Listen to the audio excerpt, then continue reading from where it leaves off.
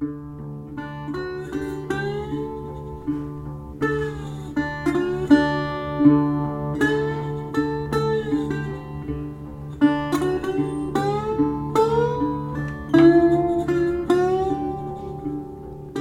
to Blue Collar Zen. We hope you enjoy these tales and conversations recorded here at the Detroit Zen Center. Welcome back to the podcast. This week we fast forward into the 19th and 20th century and into the lives of some of the most famous modern-day monks of Korean Zen Buddhism. The first tale I'm going to read to you is a very short story about Master Kyunghuh and his young disciple Mangong. Kyunghuh was born in 1849 in Yosan at a time when Buddhism throughout Korea was oppressed and monks were banned actually from entering the city of Seoul. And so the Zen communities that existed throughout the mountains of Korea were very autonomous and poor.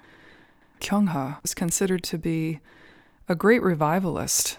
He was able to revitalize the Korean Buddhist legacy from near extinction and was such a powerful and inspiring teacher that it's often said that without Kyunghuh, Korean Buddhism would have completely disappeared from the peninsula. He is thought of as a kind of second coming of Wonhyo, who we spoke about in the previous podcasts. Master Kyunghuh was a mentor for many who later became the pillars of Zen in Korea. The most famous of his disciples was a monk called Mangong. And so in this story, Master Kyunghuh teaches the young Mangong a very valuable lesson. I hope you enjoy it.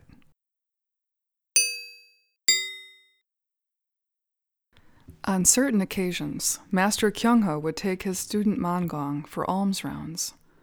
One fine summer day, the two monks were on their way with offerings of rice on their backs, having begged from one village to the next. They had spent the whole day begging, and they were exhausted, and their bags were heavy.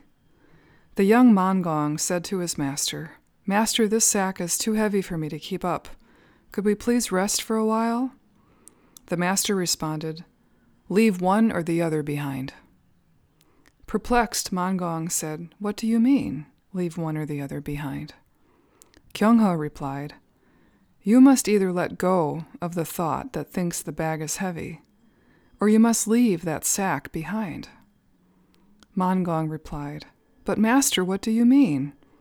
How could you ask me to leave behind the rice we've worked so hard for all day?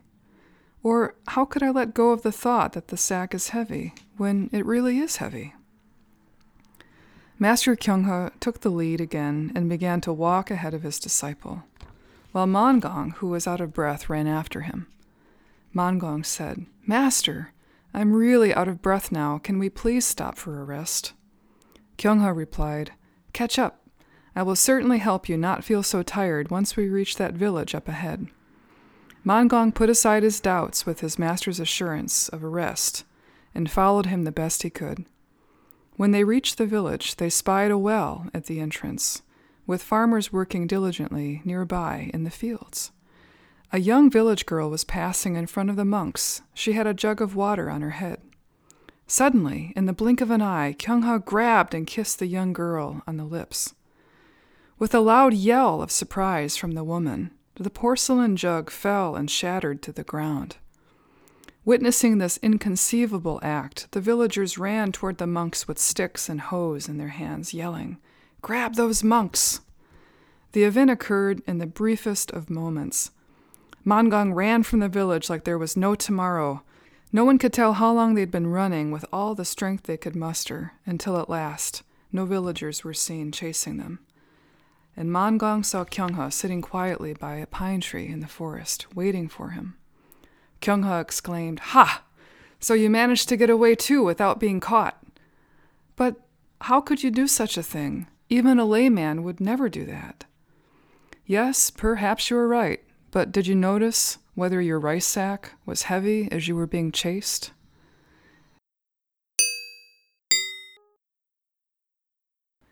Many years later, after this experience with his teacher in the rice bag, Mangong went on to become the greatest living Zen master in Korea. Mangong was born in 1871 in Jeollado province. He ran away from home at 14 and was wandering around the temples of Korea until he met his master Kyunghuh and became a novice monk. Eventually, Mangong came to reside as the master of Sudoksa Temple and had a young disciple himself by the name of Jinsung Wondam. This monk became the teacher of our own abbot here at the center, and so this story hits very close to the heart. I hope you enjoy it.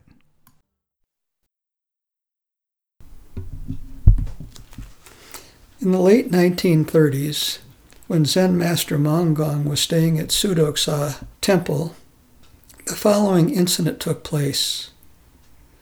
One day a young novice named Jinsung Wondam Sunam came back from chopping wood singing a new song that some mischievous lumberjacks had taught him. Woodpecker up in the mountains, drilling holes in trees just fine. The fool sitting at home can't even drill a ready-made hole. Young Jinsung had no concept of sexual implications contained within the lyrics, and sang the odd song in a high-pitched voice as he walked throughout the temple grounds. One day Master Mangong heard Jinsung singing and called the young monk. "That's a nice song you're singing. Don't ever forget it." "Certainly, Master." The novice Jinsung was overjoyed at the praise of this great monk. One spring day, the court ladies and maids of the royal family visited from Hanyang to request for the master's teaching. The master happily received them and called for Jinsung, saying that there was a very good teaching in a song and they should pay close attention to it. "Jinsung, I'd like you to sing that woodpecker song for us." Young Jinsung blushed at the sudden request from the elder master to sing in front of so many elegant ladies. As he had been complimented for his singing in the past, however, he gladly accepted and began to sing the woodpecker song at the top of his lungs. "Woodpecker up in the mountains, drilling holes in the trees." As the novice monk began singing, the lay women, devotees from the royal family, stared down in embarrassment. At that moment, Venerable Mangong stated, "This song contains countless profound Buddhist teachings for all human beings. One with a pure, bright mind may attain much from these woodpecker Dharma teachings, whereas one who is impure will merely conjure up foul delusions. True Dharma transcends the boundaries of what is beautiful, pure, obscene, or impure. A fool is one who does not realize that all seeds ready to germinate into the Buddha. All sentient beings have this Buddha nature, as did the Buddha himself. Buddha Dharma is that which allows one to penetrate this principle and realize true nature. However, those who fall prey to the three poisons, desire, anger, and delusion, which kill the pure nature of one's true mind, and become enslaved by these delusions, are miserable, ignorant beings whirling about in the world of samsara. Truth is found close to our hearts. The great path has no obstacles or hindrances, is wide open to the whole world, and thus very close to us at all times. This song may represent a great Buddhist teaching for those who cannot distinguish right from wrong, a commentary on the countless beings who are no better than a woodpecker. Upon receiving Venerable Mangong's Dharma talk, the ladies thanked the master and paid homage with their palms together in respect. Upon returning to the palace, the court ladies relayed the teachings of the woodpecker song to the queen.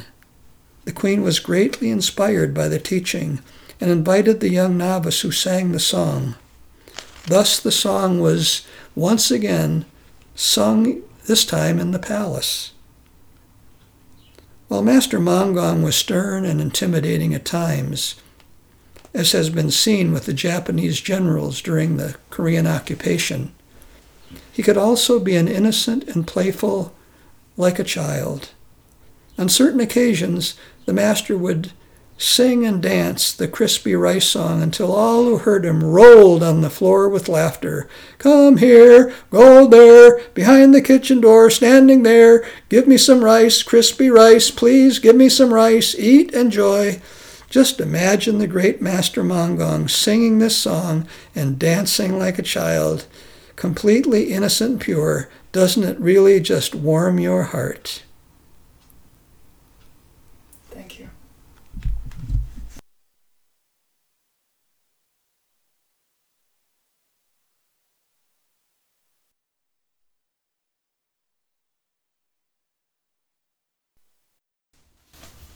Well, thank you for that story, Sonam. Well, what I like to let people know about that story is that that young novice singing the Woodpecker song became my teacher, as well as the third Pangjang Sunam of Sudoksa. He passed away in 2008 in his late 70s. Yeah, so I never heard that directly from him, the story.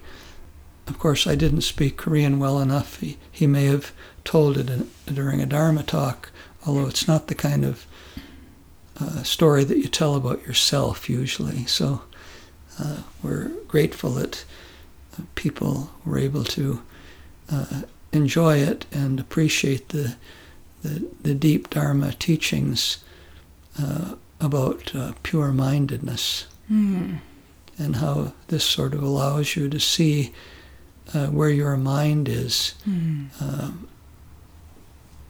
when you hear the song.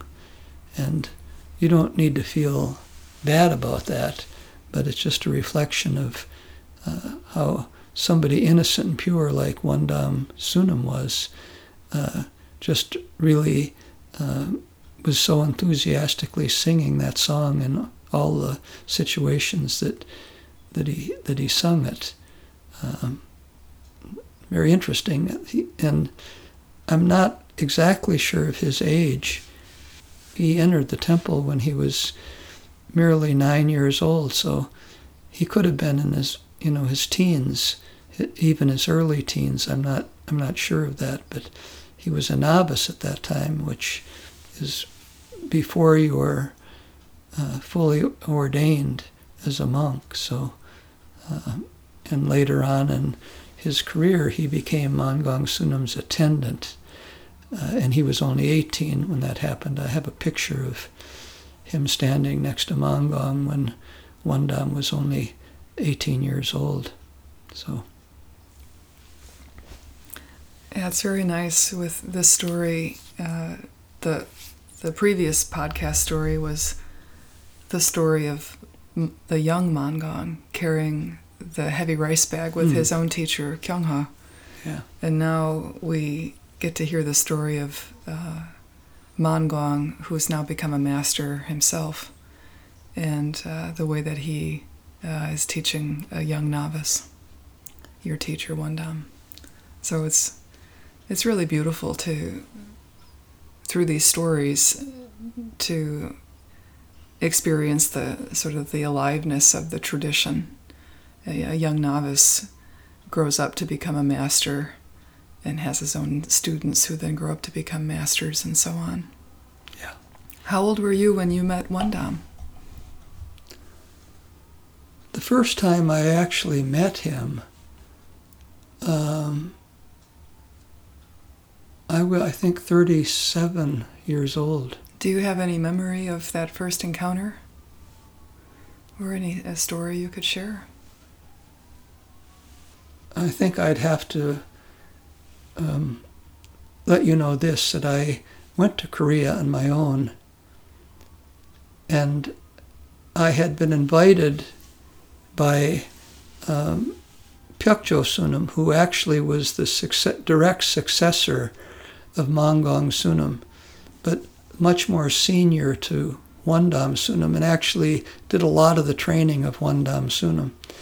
And I met him in 1984. He was 86 years old, but we had an affinity for each other, and in the course of drinking tea, he invited me to stay and become his student. Yeah. And my teacher was translating, so my teacher turned to me and said, he'd like you to stay and be his student. Would you like to do that? And I just immediately said yes. And he said, now is not the time. We have to settle our affairs in Ann Arbor at that time so that I can leave there properly.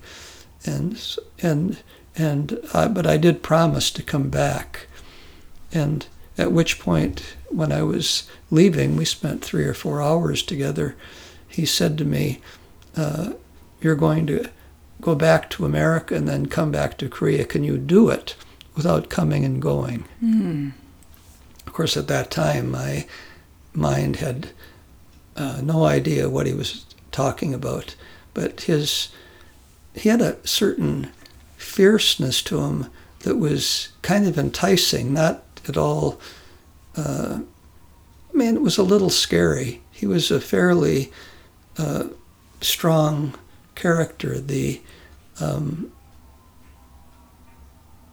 His history was these incredible feats of muscular strength. So, but he wasn't so intimidating that I was afraid of him. Anyway, so when I got back to Korea, unbeknownst to me, when I got there, he had passed away just a few months before.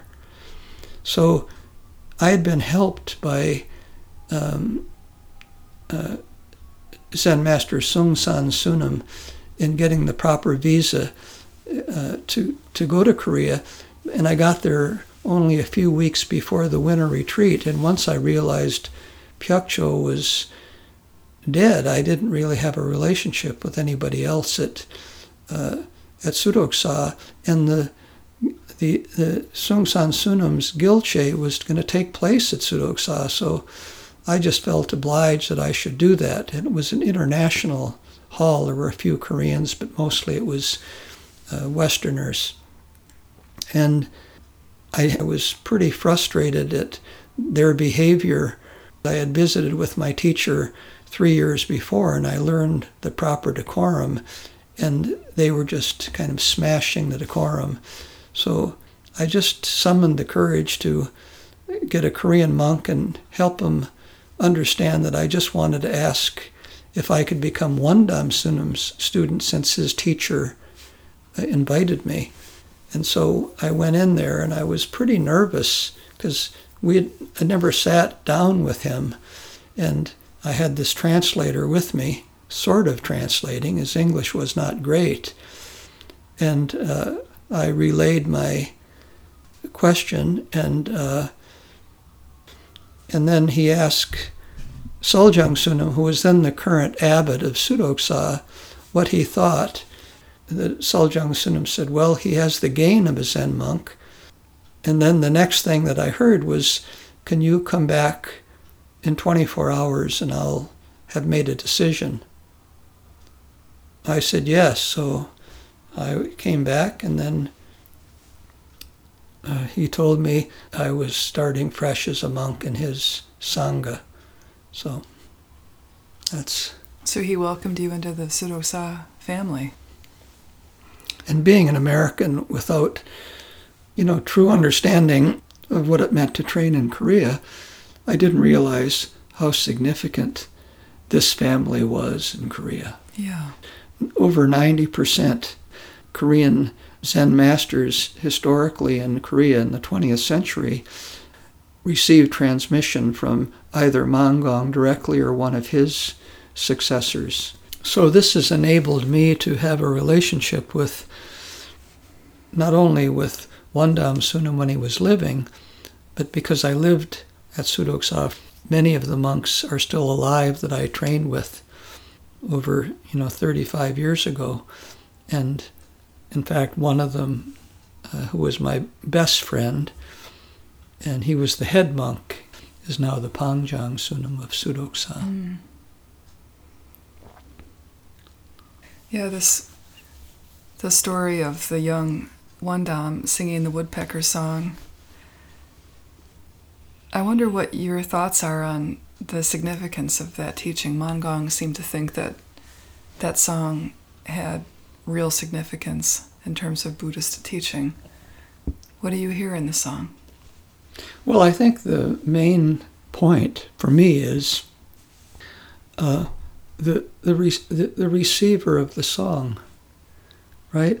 And as he said when he was talking to the ladies, is that the pure-minded can see the significance when they hear that woodpecker song, and that if you had the sense of, oh, it's a sexual song, why is he singing it? You're sort of in the milieu of all of the people that would think that. Even the people that taught young Jinsung the song were making fun of him because he didn't understand. He was too pure of mind. Yeah. And if you listen with a pure mind, you only heard the joy of this. You have to picture Wondam Sunam. He was a little bitty short man, probably only, 5'4" or so. And but if you can just imagine him up and kind of dancing a little bit and singing this song enthusiastically, it just makes me laugh to think about it. All right.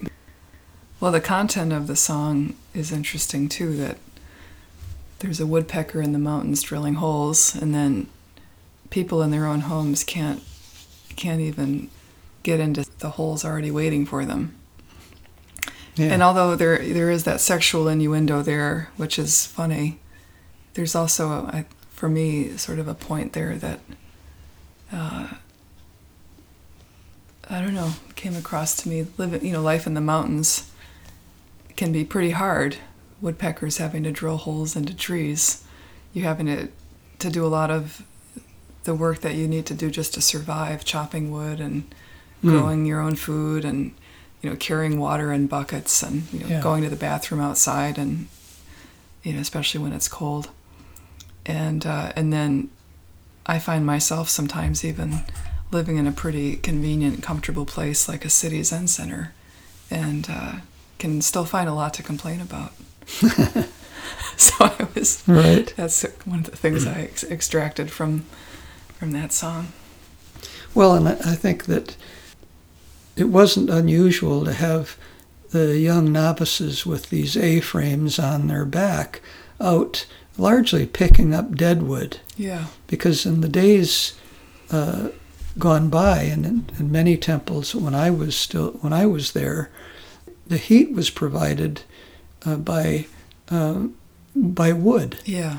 And because they wouldn't want to cut down trees, right, they foraged to find deadfall branches and so forth. Yeah. And so young Jinsung, could have been struggling, and as you could imagine, a young novice out alone in the woods picking up loose branches, and then meeting these lumberjacks who then thought they would have a little fun to cheer him up, and then they gave him a song, and suddenly he brightened up, right? Right. Like his mind just changed immediately, and he started singing that song over and over again. Yeah. And so, again, if you met Wondam Sunam, you saw him, and if you just picture that man doing that, it makes you kind of laugh. Yeah, to me. for sure. It's kind of funny.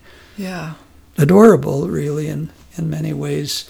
Yeah. I wish I could somehow share that more than just the story, but his actual mind with his students was quite something. When you sat in front of him, especially after I'd become a student and got more acquainted with the community, you couldn't help but get clear sitting in front of him, because you just would know that you have to be, or it's going to be a really uncomfortable experience. And he's not going to make it uncomfortable for you, but it's as if you're completely aware that he can look through all of your stuff. And there are many occasions where I brought trouble to him, my own trouble, and I would leave completely unhappy with what he had told me about the circumstances that I described, and then he described it,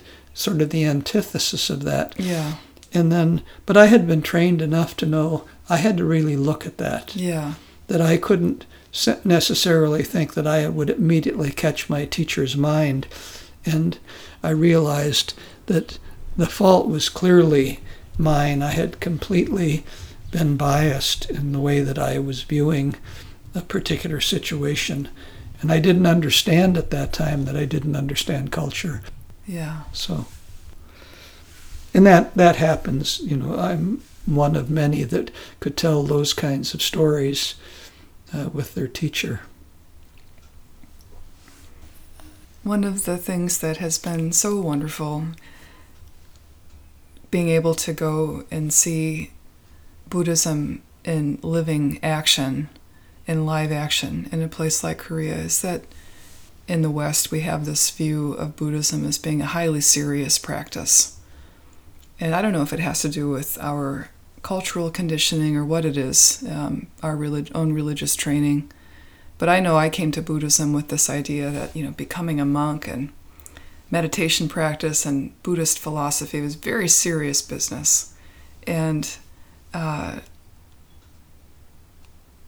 so for a number of years before I was able to go to Korea, I was primarily practicing here with you in the West, but also in monasteries, but with other Americans for the most part. And it wasn't until I got to Korea, I would say the most significant teaching about being able to go there was recognize how seriously I was taking myself and how seriously I was taking Buddhism, and that in a way by doing that you're kind of sucking the life out of it and it becomes quite stale and really not much fun. And I love this story because I think it really illustrates that the Buddhist traditions, it's so alive, it's so natural, and it really is not put into this box that we have in the West. It's a very organic way of life.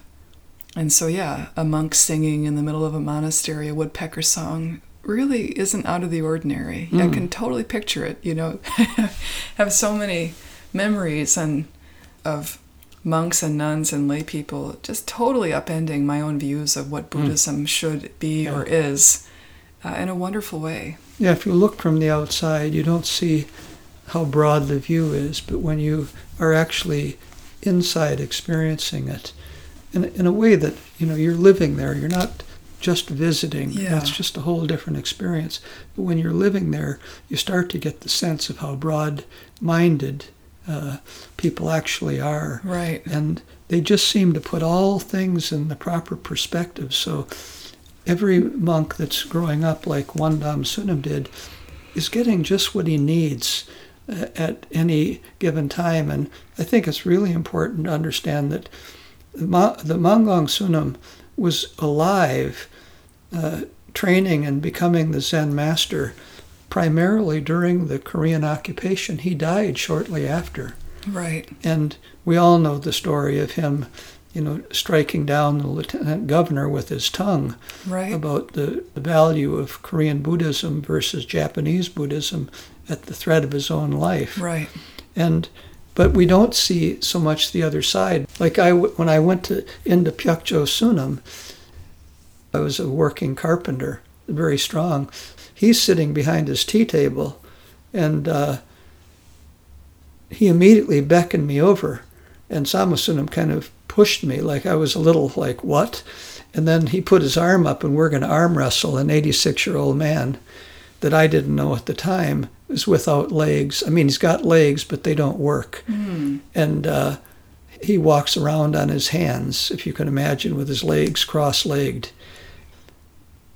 I have no idea what's going to happen, but I'm smacked down with both arms as quick as I've ever been smacked down by anybody, and with a big laugh, coming from him. Like, it was because we had, I think, some kind of an affinity. I don't think usually you invite somebody, especially a foreigner, at that period of time. Right. I have a whole lot of stuff that I wrote down about his relationship with Mangong Sunam that maybe at some point we'll be able to tell those stories as well. Yeah.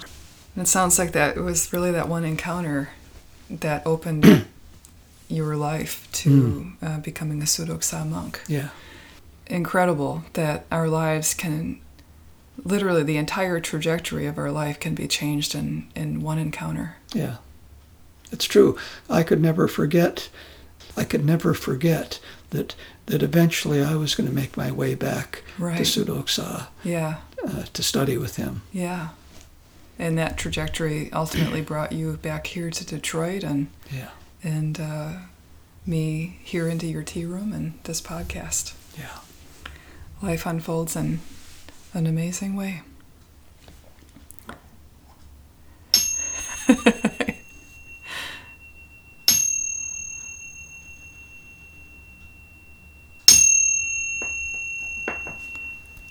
I guess that's the ending bell. Thank you, Sunam.